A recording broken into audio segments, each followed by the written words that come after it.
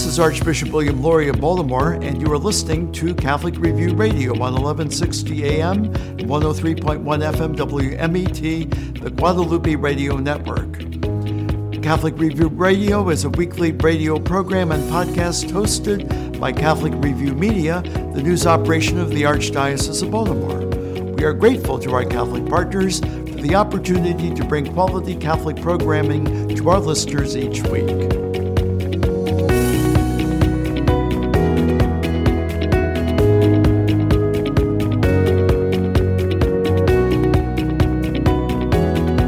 Welcome to Catholic Review Radio. I'm George Matysek, digital editor for the Archdiocese of Baltimore and the Catholic Review. As of the end of June, more than 10 million cases of COVID-19 have been confirmed worldwide, with more than 502,000 deaths. The virus has now spread to every continent except Antarctica. Catholic Relief Services, the Baltimore-based humanitarian assistance program of the U.S. Catholic bishops that serves people in need in more than 100 countries, has been working to prevent the spread of the pandemic and help those impacted by it. Today on Catholic Review Radio, we speak with the President and CEO of CRS, Sean Callahan. Sean Callahan, thanks for being here on Catholic Review Radio. My pleasure. Thanks for having me. Governments in the developed world have really struggled in their response to the coronavirus pandemic. We can just look to examples in Italy or right here in our own country. But the challenges must be even more enormous in the developing world. Could you tell our listeners some of the ways that CRS is trying to aid the people in the developing world in dealing with the pandemic? Sure. First I'd just like to say that I've been incredibly impressed at the way many of the governments in low-resource countries have taken the advice and counsel of the international health agencies to try to prevent the coronavirus from spreading. Many of these countries, had some type of pandemic in the past, or more recently the Ebola epidemic, and so they really jumped right on and acted in many cases, and I think that's prevented a lot of deaths. CRS has worked closely, as it does normally, with the local church and local governments in trying to respond to the pandemic. So as soon as the pandemic came up on the international scene, CRS started modifying many of its programs to make sure that the internationally recognized protocols were in place. So the washing of hands, the spacing of people, wearing of masks, and then we continued with many of our programs, but incorporated these protocols into them. And we were fortunate that many of our international donors were sympathetic to that and allowed us flexibility in our grants so that we could adjust our program accordingly. And we were also appreciative that local governments recognized the work the church was doing on the ground and allowed us with special access to communities and people so that they weren't out there on their own. And so we've continued doing our programs related to livelihoods and making sure that people had seeds and the proper water resources to plant crops and move them forward. And we've been continuing on our health interventions with updates regarding COVID so that mother and children continue to get vaccinations, continue to get mosquito nets, and continue to get the treatment they need. So the church didn't shut down overseas as it didn't here in the United States, and continues to reach out to those most in need at this difficult time. It seems like education on the spread of the virus has been one of the cornerstones of what you've done in addressing the pandemic. Could you talk about that a little bit? What are some of the ways you're trying to educate people?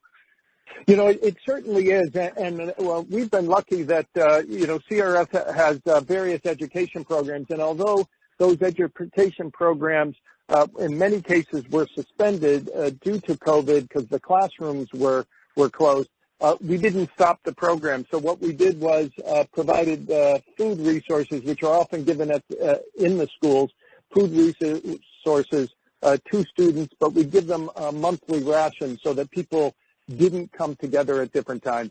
We told people, and we found this with Ebola too, that if you give the correct information, people usually act accordingly. And so we provided them with information for the community groups that work with us on education or health or livelihoods and agriculture. And these messages went out and spread out throughout the community.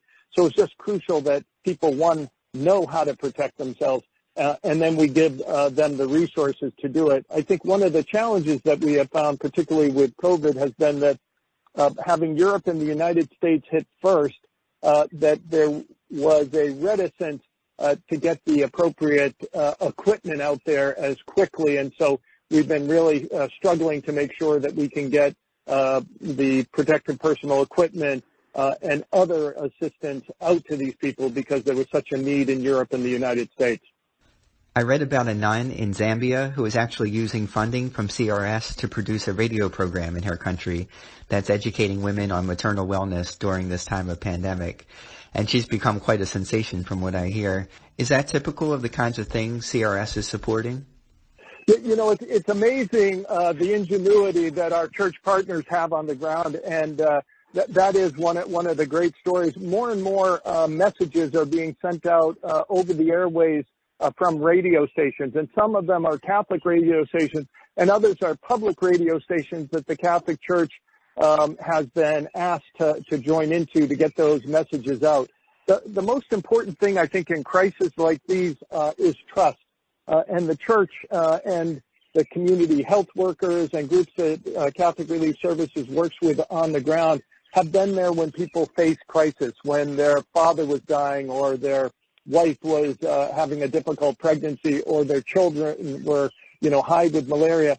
So they trust that the message that are coming from the church and our church partners on the ground is a true message, and it's a message that is going to help the people. And so like you talk about Sister in Zambia, we've got several cases of that for us is very exciting, that the work continues even though we're not together, and that people are responding very energetically. What do you do to protect the health of the CRS workers and partners in the field? Clearly the protection of our own team as well as our local partners is crucial, and for two reasons. One is we want to make sure that we're giving our own team a leg up and making sure that they don't get sick as they go and reach out to others, because as I said, people did not shy away from going out and reaching out to people who are in difficult circumstances. And so we're doing all we can to protect them with equipment, with education, with protocols, with proper health and security, and making sure that all of our team knows what resources are out there and how we can assist them. And similarly, our local partners. So when we've done distributions, instead of bringing everyone together, we have done it in segmented groups, or we've gone house to house with mosquito nets so that we wouldn't have greater situations of contact and the possibility of spread. When we're doing distributions where people come in, there's we either make circles on the ground so that they know what the protocols are and how to stay away.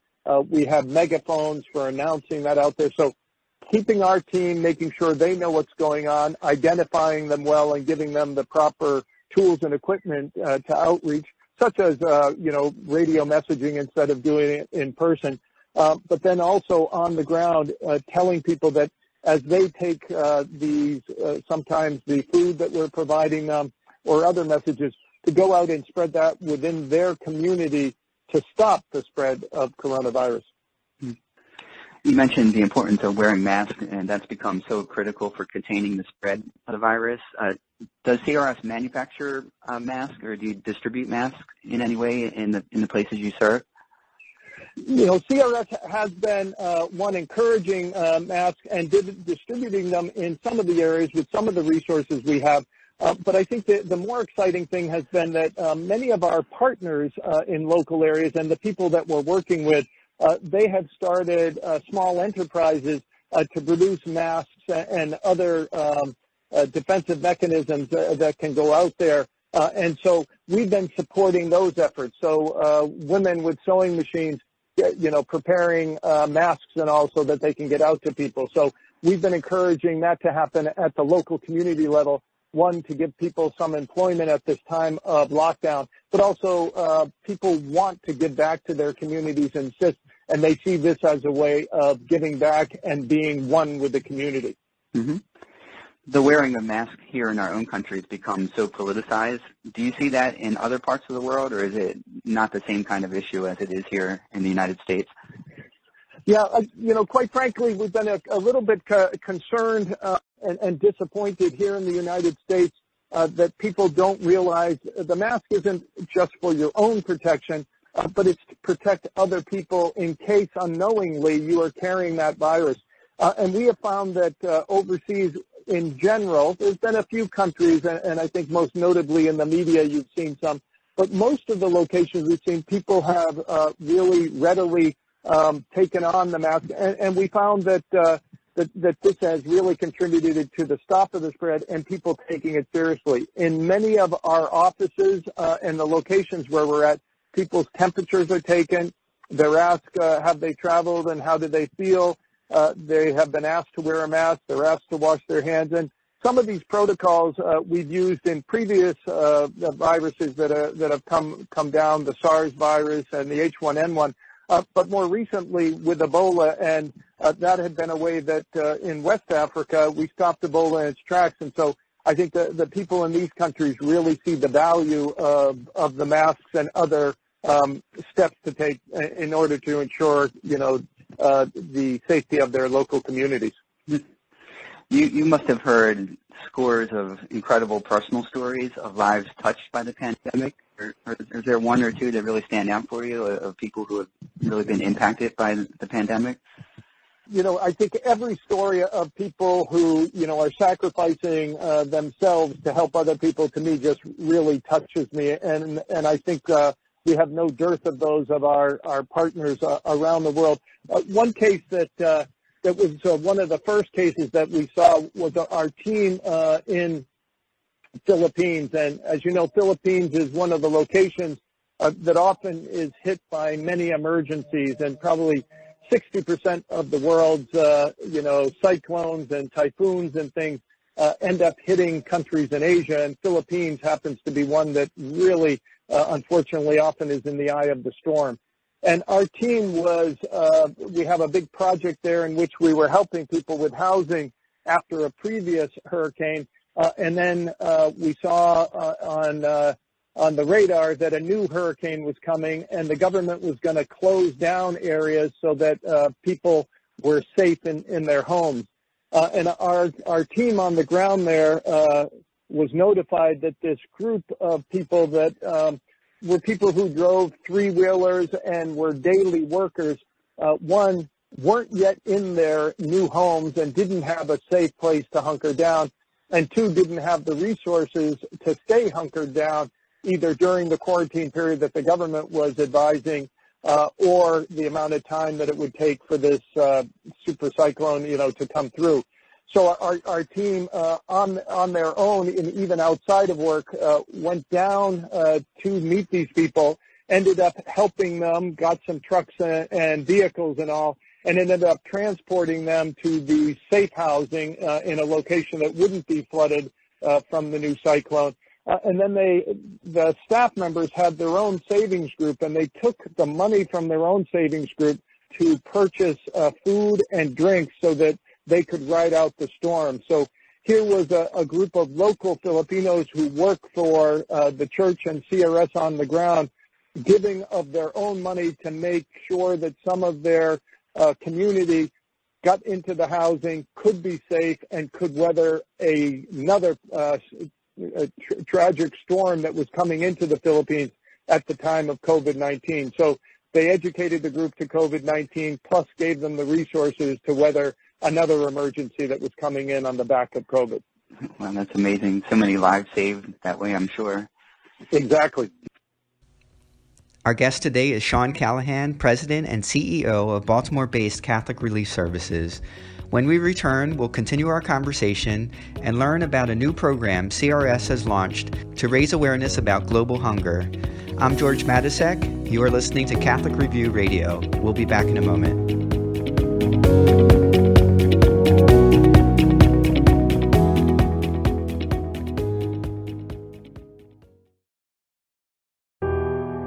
Archdiocese of Baltimore makes the protection of children a leading priority in its parishes, schools, and other ministries. The Archdiocese seeks to keep kids safe through training and background checks and by implementing a zero-tolerance policy for anyone credibly accused of abusing a child.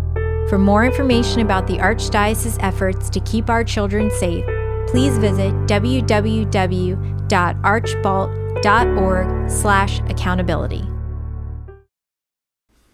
News from the Archdiocese of Baltimore and around the world from the newsroom of the Catholic Review. Alicia Jordan has been named as the new principal of Mother Mary Lang Catholic School, the first new Catholic school in Baltimore City in nearly 60 years.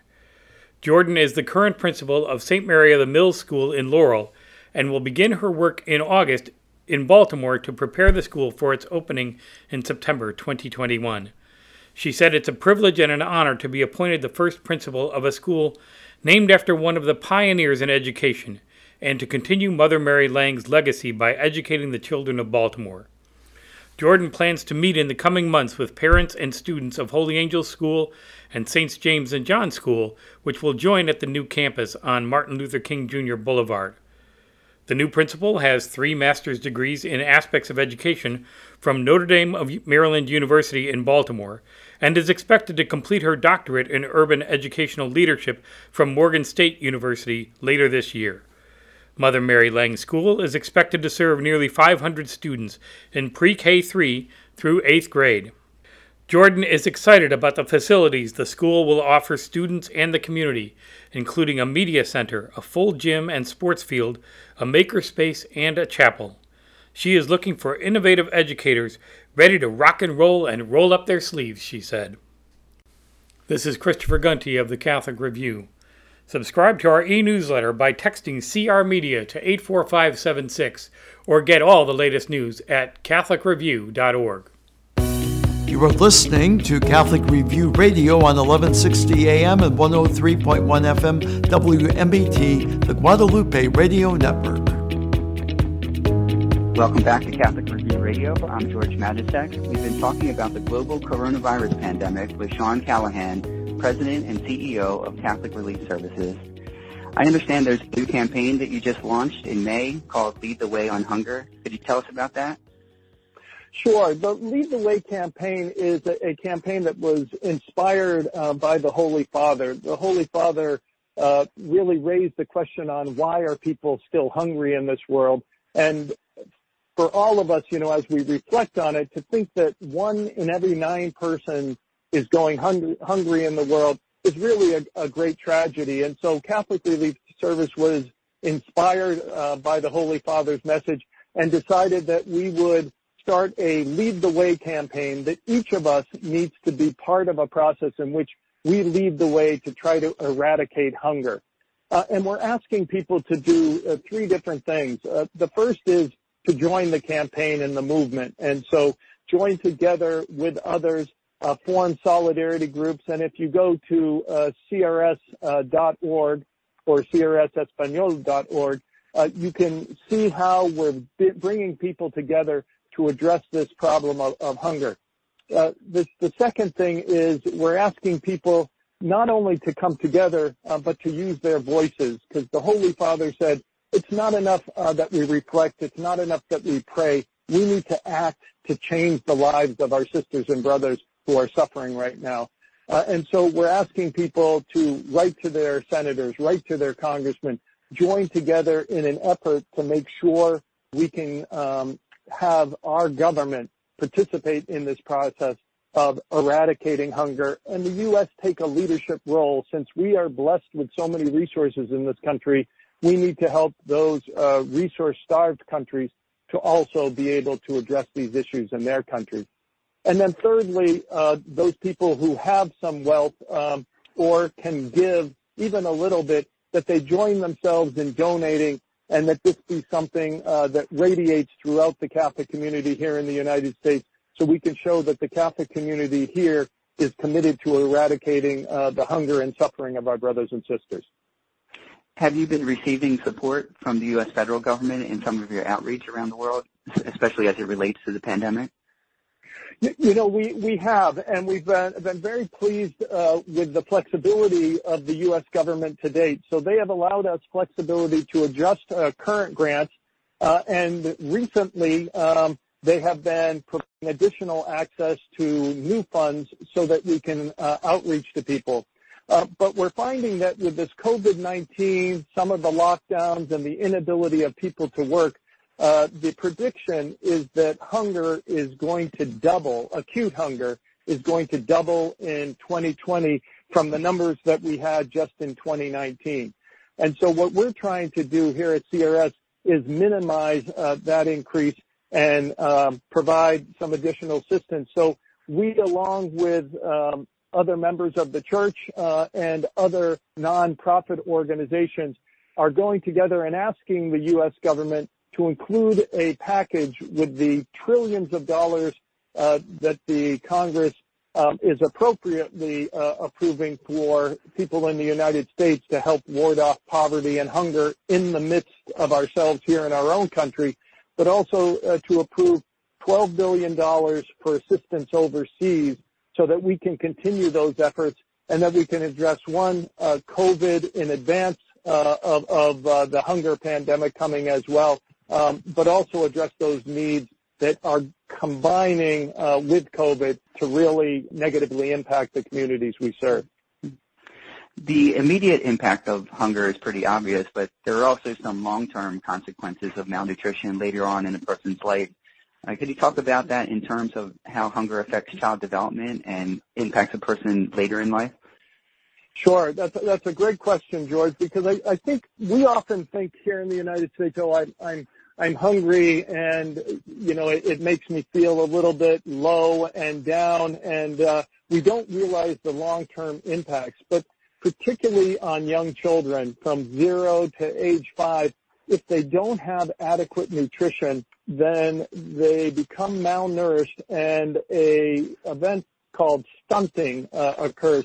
And when stunting occurs, it means that these children will never realize their true human potential.